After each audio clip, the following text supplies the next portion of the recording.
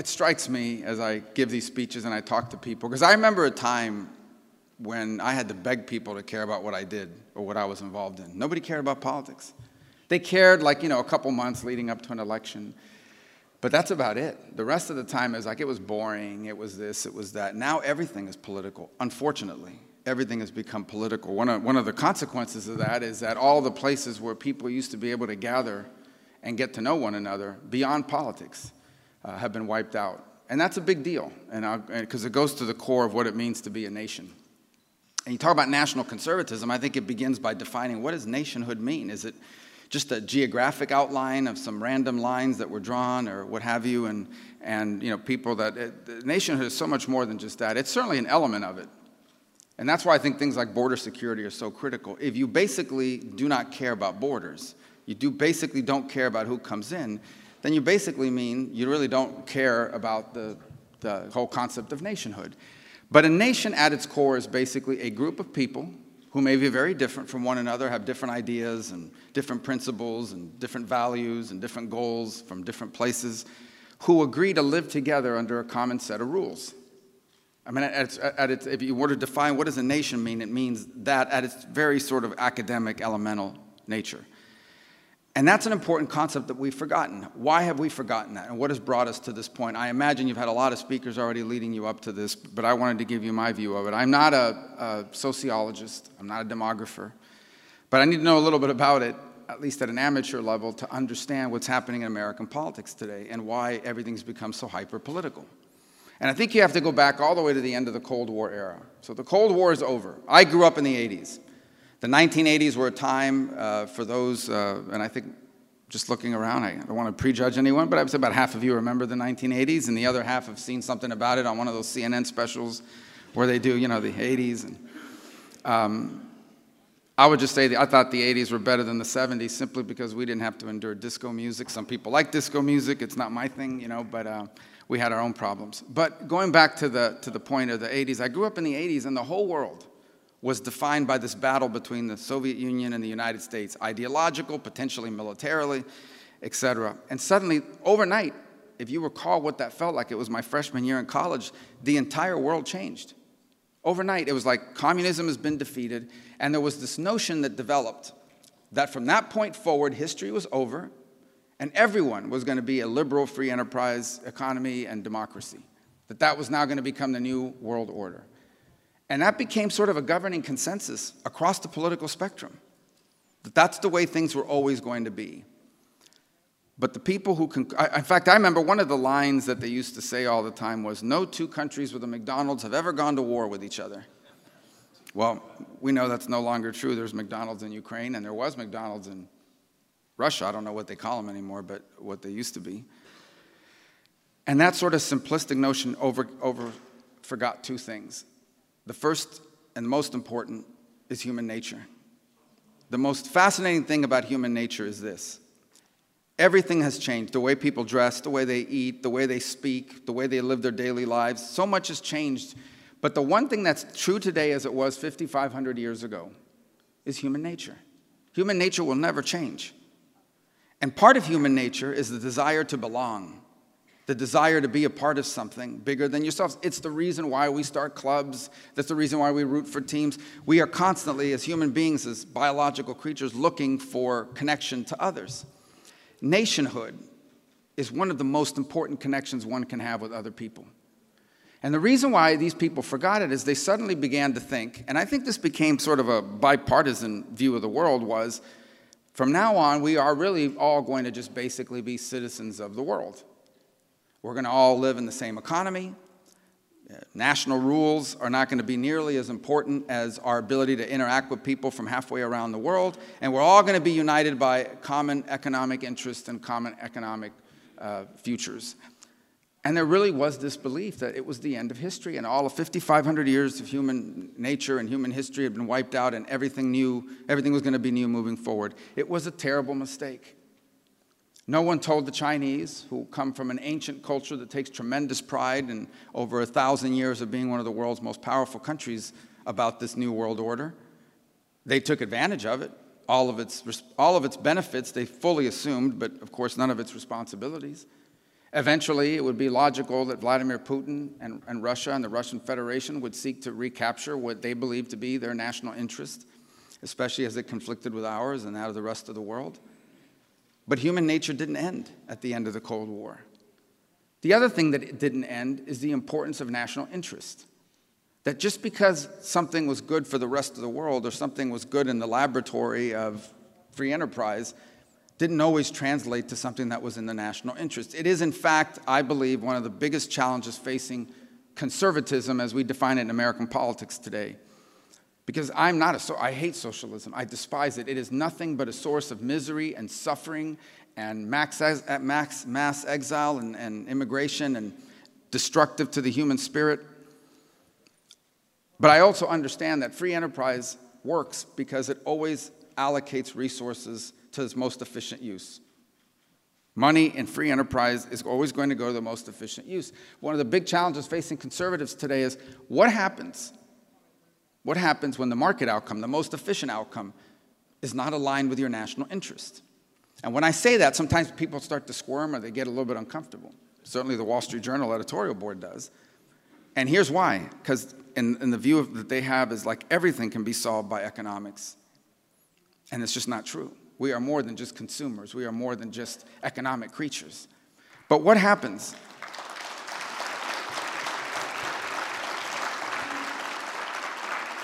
What happens when the most efficient outcome, the market outcome, does not align with your national interest? I've been challenged. Well, give me an example. Okay. It's cheaper to buy 83% of the active ingredients in our basic pharmaceuticals, having them made in China. It's a lot cheaper, a lot more efficient. Is that in our national interest? Is it in our national interest to depend on China for an overwhelming majority of the world's rare earth minerals? We've already made these decisions before, whether we want to pretend we do or not. Why don't we build F-35s in Indonesia or Vietnam? Why don't we build ships there, for that matter? Because someone decided it would be cheaper to do it in one of these other countries, but we have to be able to make our own F-35s. We have to be able to make our own aircraft carriers. We've already made that decision in other realms, but we've forgotten it in so many. We forgot that it's in our nation's national interest to care about where the food we eat is produced. It's in our nation's national interest to have an industrial capacity.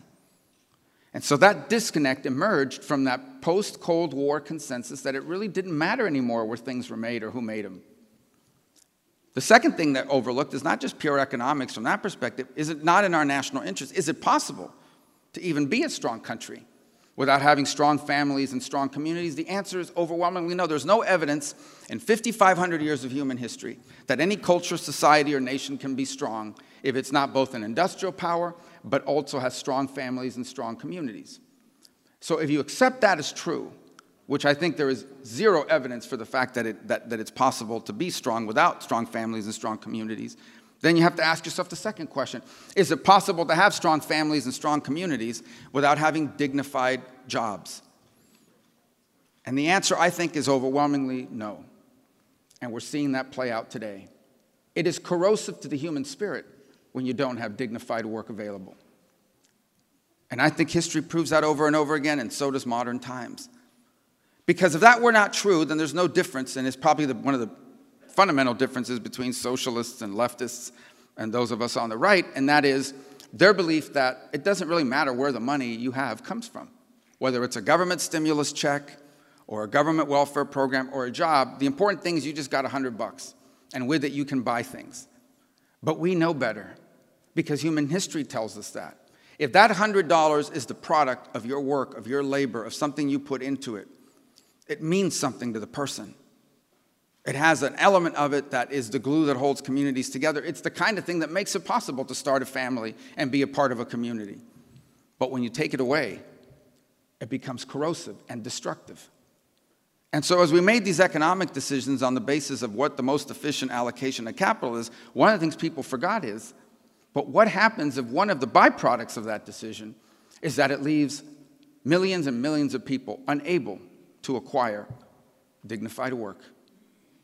And that was one of the fundamental things that we've seen play out over the last 25 years. It's one of the best ways to explain some of the anger and frustration and alienation that exists in American politics and society today, is that we have millions and millions of people who saw their grandfathers work at a company, retire with dignity, with a pension, and be able to leave their kids better off than themselves. Perhaps they saw their parents do the same. But now they're being told, your job is gone. But don't worry, you can learn how to code and find a much better paying job. That's what the economic theory tells us. That's not how things worked out in the real world. So this disconnect continued. You lost industrial capacity, which you cannot be a great power without being an industrial power. You lost the dignity of work, which became corrosive to society and the family. And the result is our national interest was undermined. And so one of the great realignments that's happening in American politics today is the disconnect between the left and right, which is not as simple as it used to be. Listen, you are in Miami-Dade County. This is a majority Democrat county. It has been forever. And so it is impossible to grow up here the way I did and not know people on the left and not know people that are Democrats. And for years, sort of the dividing line, at least on economics, between left and right was, one group wanted higher taxes, one wanted less, one wanted more government regulation, one wanted less. That was the dividing line, and that still remains a divide. But today it's so much deeper than that. And you ask yourself, why has it gone even deeper than it used to be? The divide is no longer between simple ideology. The divide that's now developing is between common sense, the common sense developed from living in the real world and interacting with real people, and the lunacy that develops when the people who were taught by crazy professors are now 30-something years of age and are running major corporations or are elected to office or are involved in setting a public opinion in America as commentators. And so now what you're seeing this divide play out over and over again is not simply on economics. It is basically a call to a nation to reject not just our traditions and our values and the time-tested principles of 240 years of the most successful republic in human history, but to reject the lessons, the fundamental truths of what works and what doesn't from 500 years of human history. And look, it is tempting to every generation to believe that they have figured it out, that everyone before you had it wrong, everyone before you was ridiculous, but you somehow are enlightened. That somehow after, 35 or 40 years of life, you have discovered some hidden truth about humanity that everyone else for 5,500 years had not figured out. And so today we are subjected to things like, there are such things as pregnant men. As of, almost 10 o'clock Eastern Standard Time. Are we on Standard or Daylight Time? I don't remember. It doesn't matter. As of almost 10 o'clock today, as far as I know, every single human being that's ever been born was born of a biological woman. And yet we have not just commentators, not just professors, we have the Centers for Disease Control. We have the prominent public health agency in America who insists on using the term pregnant people. Well, I can assure you that that's never happened. It's never happened. But it's more than just annoying. People say, well, that's just, who cares? It's semantics. The problem is it's not just isolated. It moves from there to all kinds of other realms, like the idea, for example, that children don't really have to be raised by parents and families. We can raise them as a society. We can raise them in schools, and with the right programming on television and with the right celebrity messaging on social media, we can raise productive, responsible human beings. We're learning the hard way that that's not true. On issue after issue, it's more than just annoying, it's having real impacts. And so this realignment that's happening in American politics is not ideological. It is largely the divide between people who work for a living, who live in the real world, who have to raise their children, and people who live in a fantasy world, and people who have the affluence and the buffer necessary to worry about things that do not really matter and to focus on things that really aren't true. It's the divide between laptop liberals and, frankly, Marxist misfits who make enough money to be able to indulge in these fantasies about how great it's going to be when all of us drive an electric car and our roofs are covered with solar panels, and people who had to get up this morning and drive to work and will have to do so for the next 25 years in a car powered by fossil fuels, like 98% of Americans will have to do this morning. It's a difference during the pandemic between the people that had the luxury of working from home, and many still are. They kind of figured out, hey, what I do, I can do from my bedroom in my underwear. All I need is a Wi-Fi connection and a laptop. And the people who worked at a job where you couldn't do it remotely. You can't drive a truck from home. You can't work in retail from home. You can't put out fires as a firefighter from home. You can't be a police officer from home. And so that divide has continued to develop. But the problem is the power imbalance. It is unfortunate, but it is true that a small, out-of-touch elite are now in charge of every major institution in American society. And what they're engaged in, which I'm convinced most of them don't even realize, or maybe don't want to realize, is Marxism. That's strong to say. Maybe this audience isn't outraged by it. Sometimes you say it in front of people and you hear gasp, Marxism? Come on, that's a smear. Well, let me tell you something. Marxism is a lot more than just socialism. Socialism is an economic model. Marxism is a power model. Socialism is government engagement in our economy, and it is possible, though I think often misrepresented and not entirely successful, to say, okay, we're going to have elections and we're going to choose between a very socialist person and a semi-socialist person. Because I think in many parts of the world, what we would view as their economic model, we would characterize as socialism. But what they really are high tax places with big government spending programs, big government safety nets and the like. But socialism is an economic model. Marxism is a power structure. And what Marxism basically is about is the following. We need to control people. People need to be controlled, and they need to be controlled by a handful of people that are smarter, are better, are more moral in some ways. Because if you don't control people, they'll do things like be unequal to each other. They'll hoard all the wealth.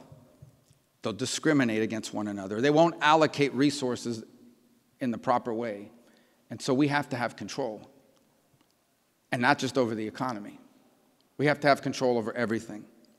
So we have to have schools that are basically teaching this from a very young age. Education is important, but indoctrination is more important. It is important for us to get in front of people when they're very young and begin to shape and mold their minds. And we cannot allow their parents to interfere in that.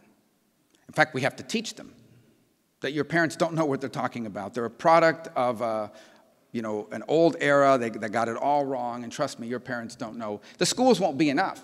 We have to get the whole of society to support us in this endeavor. So we need to make sure that the entertainers and the cultural influencers and everybody else is also reinforcing those messages. That your parents don't know what they're talking about, and all these old-fashioned things are not just not true, they're actually evil. They're bad for you guys. Don't listen to them. You have to control media and the messaging. Marxism has never tolerated counter-messaging. It's subversive. In some places they call it counter-revolutionary. In America they call it hateful and dangerous and extremism. And I guess now neo-fascism. But basically we cannot tolerate dissent. We cannot tolerate anybody opposing points of view. Once you say that they're dangerous and destructive, you have the power to silence it. And you can justify it in that way. They have to control government, there's no doubt about it. Which means that, yes, we're for elections as long as we win. If we lose, we lost because you suppressed the vote. Because the laws of some state didn't allow people to vote, and if they had voted, the outcome would be different. And that's what we're living through right now. And some people say, oh, you're just paranoid because you've been raised your whole life around people that lost their country to Marxism. Well, yeah, maybe. But just because you're paranoid doesn't mean they're not out to get you, right? Remember that line? And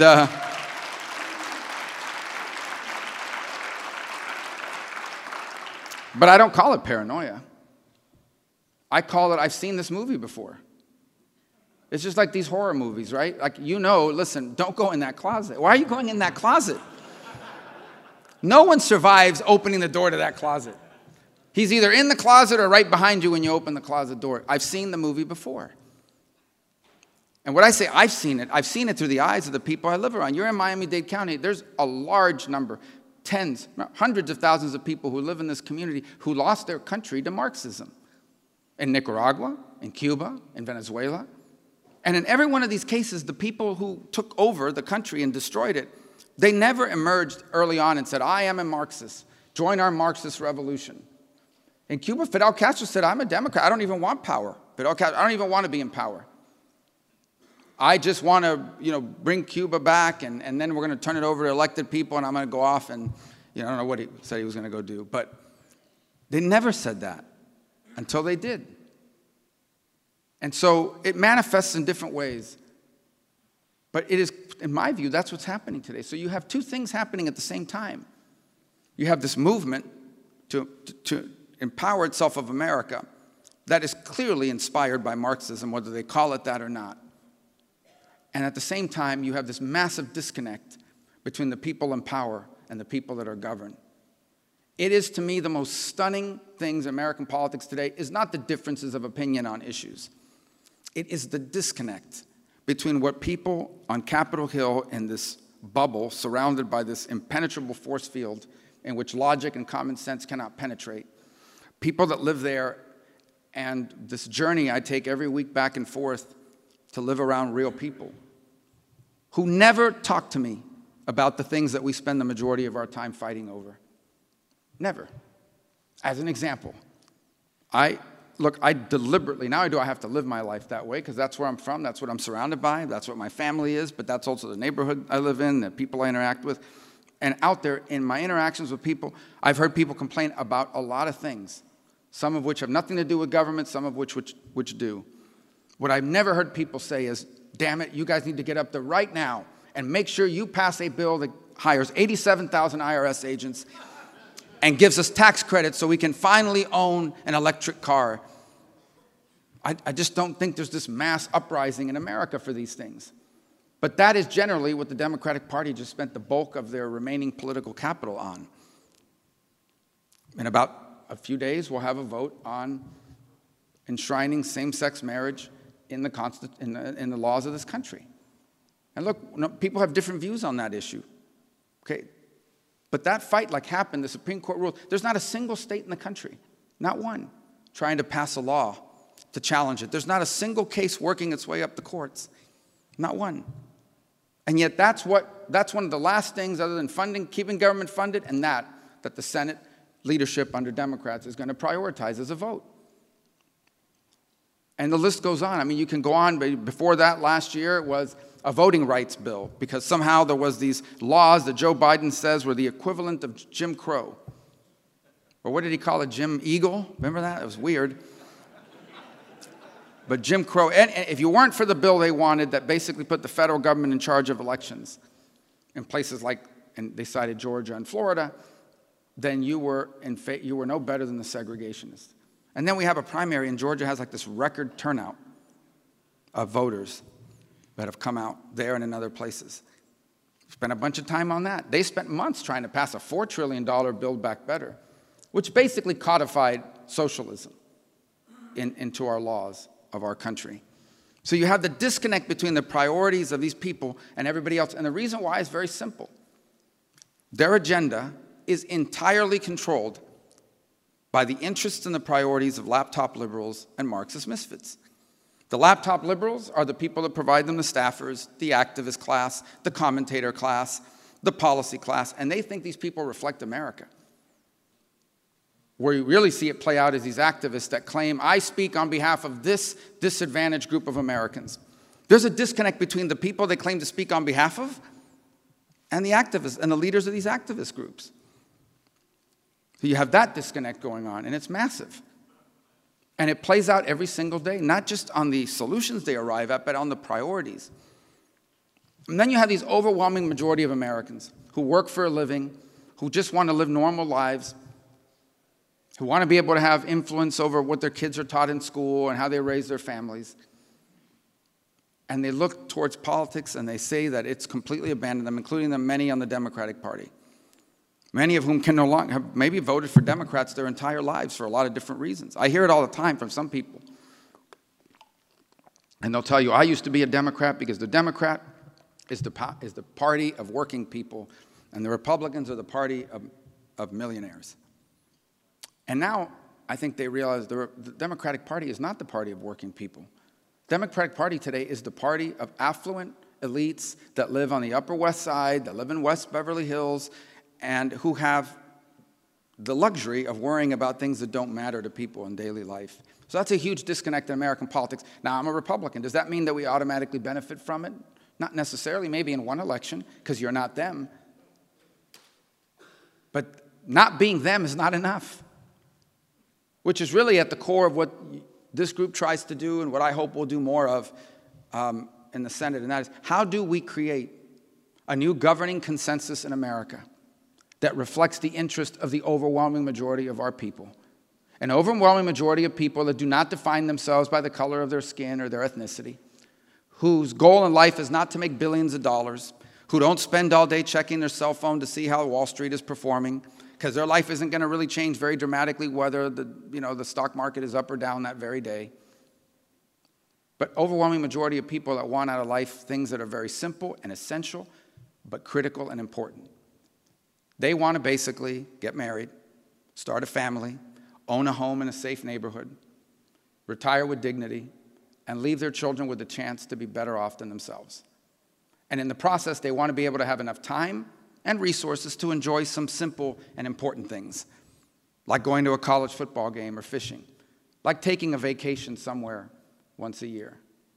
And I speak to you about those basic principles because they've defined my life. When people talk to me about the American dream, a lot of times people think the American dream means, how many things do you own? How many houses do you have? How many cars, electric or otherwise, do you own? That has never been the American dream. The American dream is about being able to achieve happiness as you define it. And for millions and millions and millions of people, happiness has nothing to do with the accumulation of wealth. There's nothing wrong with wealth. There's nothing wrong with earning and working hard. And for some people, that's part of their dream. But for the overwhelming majority of people, what they really want are the simple things that make life worth living, that make life enjoyable and memorable, and to leave their kids better off than themselves. And so the goal and the task of those of us who call ourselves national conservatives, who believe in that, is how do you create a nation whose public policies are geared towards the common good of making that possible for millions and millions and millions of people? That has to be the goal. Because if the goal is not to be the other people, if the goal is they're crazy, we're not, vote for me, that'll win you some elections. It will not win you the future. It will not save this country. And when I get to that point, which is usually where I start concluding, people say, well, save the country. I mean, do you mean, because there is a lot of fear out there that America is falling apart. And I would always caveat it by saying, one of the things that's been true about America for about 150 years now for certain is that every generation once they come to leadership is under this obsessive fear that somehow we're going to be overtaken and that America's about to crumble. And that doesn't mean that every generation hasn't had a special task. What we have here is special and it's different. It's not a throwaway line. A lot of people like to say, this is the greatest country in the world, but they never articulate why. We're not the greatest. Look, again, I celebrate wealth. People that work really hard have this great idea or come up with something and they really are successful. We celebrate that. We don't condemn it and we don't demonize it. But that's not what makes us unique. Every country in the world has rich people. Some would say, well, the size of our economy, the power of our military, all true.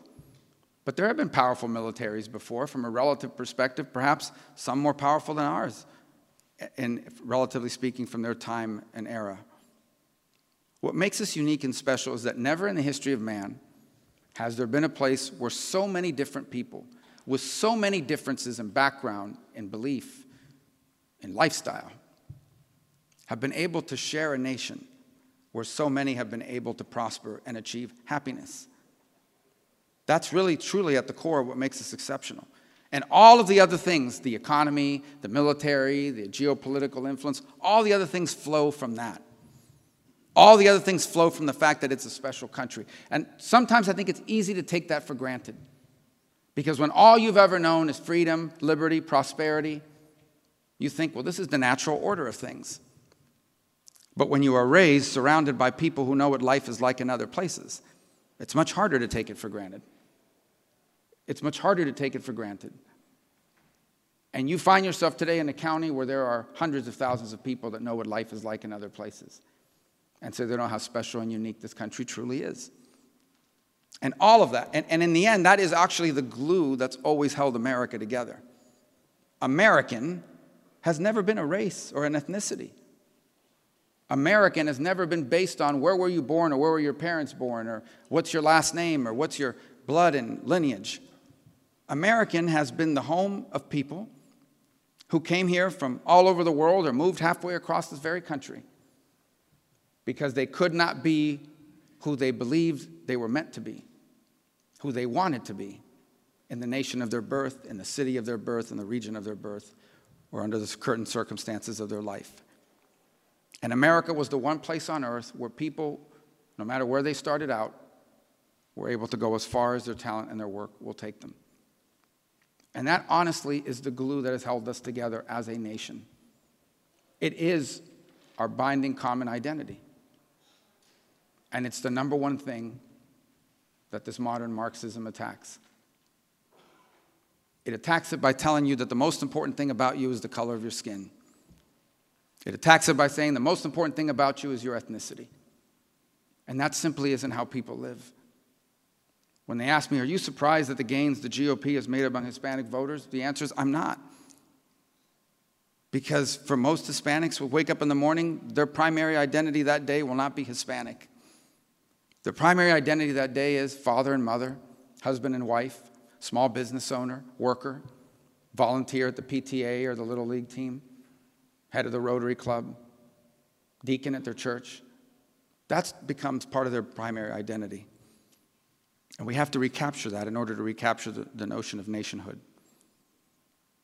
I don't think all is negative. When I talk about a common governing consensus, we've had that before. We've had periods of time in our history where the governing consensus is shattered.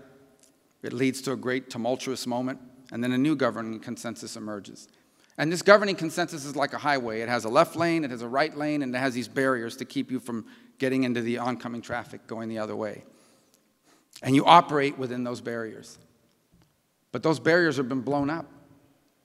And there no longer is a left lane and a right lane. It's just all of these 6 or 7 multifaceted lanes, some running in opposite directions, some going sideways.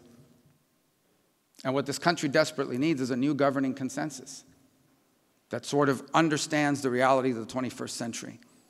The reality of the 21st century is as follows. We are now headed full steam into a new world in which the United States has a near-peer competitor, unlike any we've ever faced. China today poses a near-peer competitiveness to the United States that the Soviet Union never did. And the sooner we wake up to that reality and deal with it, the better, because it's almost too late. We live in a world where, because of a pandemic and because of China, people are starting to wake up and realize, hey, it really does matter where things are made. It really does matter where our food comes from. It really does matter how much energy we're able to produce for ourselves. It really does matter what things we are able to manufacture, not just invent. It really does matter what kind of jobs people have and whether they are here or somewhere else. It really does matter whether coming into this country has to be through a process that's orderly, not chaos. These things really do matter. We're entering into an era where people realize all of these ideas that percolated out of the faculty club are really crazy. Like, for example, if you don't prosecute and arrest criminals, you're going to have a lot of crime. If children are not raised in strong and stable families, it doesn't matter how much their parents make. Those kids are not going to grow up to be productive people. Some may grow up not valuing life, including their own. It really does matter. It is an era in which common sense and the insanity of complacency, which is no other way to describe it. Some people thought that the world was always going to be the way they knew it, and so we now had the luxury of entertaining fantasies and ridiculousness and injecting it into our public policy. But common sense is now running into it, and it's realigning not just American politics, but American society. And so we lived through a pandemic where people that maybe voted for all kinds of leaders who wanted higher taxes and more social spending now saw those leaders saying, we don't need to open schools. Schools can be kept closed. And would have kept it that way forever. People lived through a pandemic where they told businesses, not only can you not open, but we don't know when you're going to be able to reopen or operate or function. Where leaders told people, if you're in the streets burning things down in a riot, you don't need to wear a mask. And if you wear a mask and it's just a mask to hide your identity so they can't arrest you, that's fine too. But if you're going to get together on Sunday for church, we're going to have to crack down on you. So the insanity and the common sense have run into each other. And a growing number of Americans have realized disconnect. And they're looking for a new home. And that doesn't mean that on a checklist of issues they'll agree with us on everything. Maybe they think the corporate tax rate should be 27 instead of 25. Maybe they have different views on different things. But there is out there waiting to be formed a governing consensus in this country of people that want to live in a place where common sense and time-tested values guide our public policy. And the other thing I think you're going to see a tremendous energy behind is the concept of federalism. People wouldn't call it that. But the notion that to the extent government is going to play a role in setting the rules for your life, it should be a government you can access. People have realized how terrible the world would have been if your local policies on who wear masks and what can reopen was set by a doctor working for the government who you were never going to get to speak to, or a congresswoman from San Francisco or a senator from New York. And so I think in many, they're grateful. In Florida, that here, those policies were set by a governor who's not out of his mind, by a state legislature of normal people, and by local leaders that they could scream at and vote out of office if they did the wrong thing. People have come to realize maybe it's not a good idea for the federal government to be in charge of our schools, because we're never going to be able to influence the people that decide what happened there. But if it's a school board, we can vote a bunch of them out of office, like just happened when 20 people were voted out of office in school boards in Florida in August of this year. So the return of government as close to people as possible, and a return to the notions of common sense and time-tested values are there for the taking in terms of forming a governing consensus for our country and its future. But it will not happen on its own. And it will do those in my party no good to win a majority simply to perpetuate the mistakes that the left has made in their time in power. It is not enough to just win a majority. It's not enough to just win elections. We have to outline a vision of the future that captures the hopes and dreams of everyday people and also paints a picture of the kind of future that made America unique and special. And at the core of all of it is inspiring people to reach for that future, because we are all members of the same nation. Because at the core of everything we're talking about is not just what makes our individual lives better, but what can make the life of all of us better, what promotes the common good. The common good of what? The common good of a nation. The common good of the United States of America.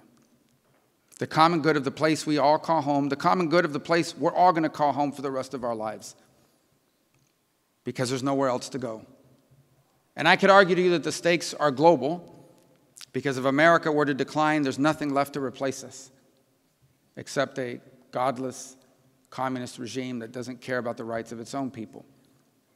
But for Americans, for those of us who are going to call this place home, it has to be a common good based not simply on what's good for the economy at any particular period of time, but what's good for the economy for the country. And that's been a huge challenge in trying to articulate it. When I tell people I believe in economic growth and prosperity, that's why I believe in free enterprise. But you can't just have wealth. Growth alone is important. Growth is important, but growth alone is not enough. It has to be the kind of growth that also creates good-paying, dignified work for millions of people, because that's the common good, and that's what holds you together as a nation. Yes, I want things to be made in the most efficient way possible. I want investment to flow to the most efficient location. But it also has to be in a way that promotes the common good and doesn't leave us dependent on supply chains that could be denied to us by a pandemic or by a prelude to a war. Yes, we have no problem exporting food to other countries. We have no problem importing goods that you can't find here. But we have to be able to feed our own people, empower our own industries, because that's in our national interest. Otherwise, you become dependent on other nations and the decisions they make. These are big decisions. They challenge 30 years of orthodoxy in both political parties, and it will not be easy to undo. Because to date, all of the think tanks, most of the think tanks, most of the public policy ideas that are percolating, all come from products of an era that is over and that has been disproven. And so for those of us who believe in these causes and things of this nature, the challenge of today is extraordinary. Because our job is not just to get tax policy right or military policy right. Our challenge is to craft a vision of America's future built on a governing consensus that captures what holds us together as a nation, what's important for our country, and what allows us to persevere so that the American miracle survives for one generation more. I believe we'll get it right. I believe it won't be easy. It'll take a lot of work and some time, but I believe we'll get it right. And the reason why I do is because we have no choice. We have no choice. There's nowhere else for us to go. There is no alternative to America, for us individually or for the world. And so gatherings like this are critical because they invite, encourage, challenge, and create the format by which the ideas behind that common good consensus for the 21st century can be produced. And if anything excites me about this year is that it seems to be potentially electing to Congress and to the Senate new voices who are a product of this new reality. I'll close with this. I believe we'll get it right with all my heart because I can't even fathom the alternative. I can't fathom an alternative in which America goes into decline, what the world would look like for our children. Whether we realize it on a daily basis or not, almost everyone on earth, but certainly every single American, is the beneficiary of a world in which America is the most powerful and influential country in ways that sometimes don't even fully perceive. And so for us, we have an extraordinarily important vested interest in ensuring that that continues. But I actually think we'll get it right, and when we do get it right, I actually think our children and our grandchildren will have the opportunity to be the freest and most prosperous people that have ever lived. And that's an exciting opportunity to be a part of. Most of us, no longer how young we are, may not fully live to see that new American century. But if we do what needs to be done, then we're going to leave for our children what was left to us, what every generation has left for the next in our entire history, the single greatest country in all of human history. If we fail, we'll be the first generation that leaves our children worse off than ourselves. So the work you do and the work you're doing and the format you're creating for these debates and these conversations to happen are critically important. And I encourage you to continue to do it. I look forward to being a part of it in every way I can. And I look forward to encouraging more people to enter the public sphere who have these ideas and the ability to articulate common sense into public policy that furthers the national interest and the common good. Thank you for the chance to speak to you today. God bless all of you. Thank you.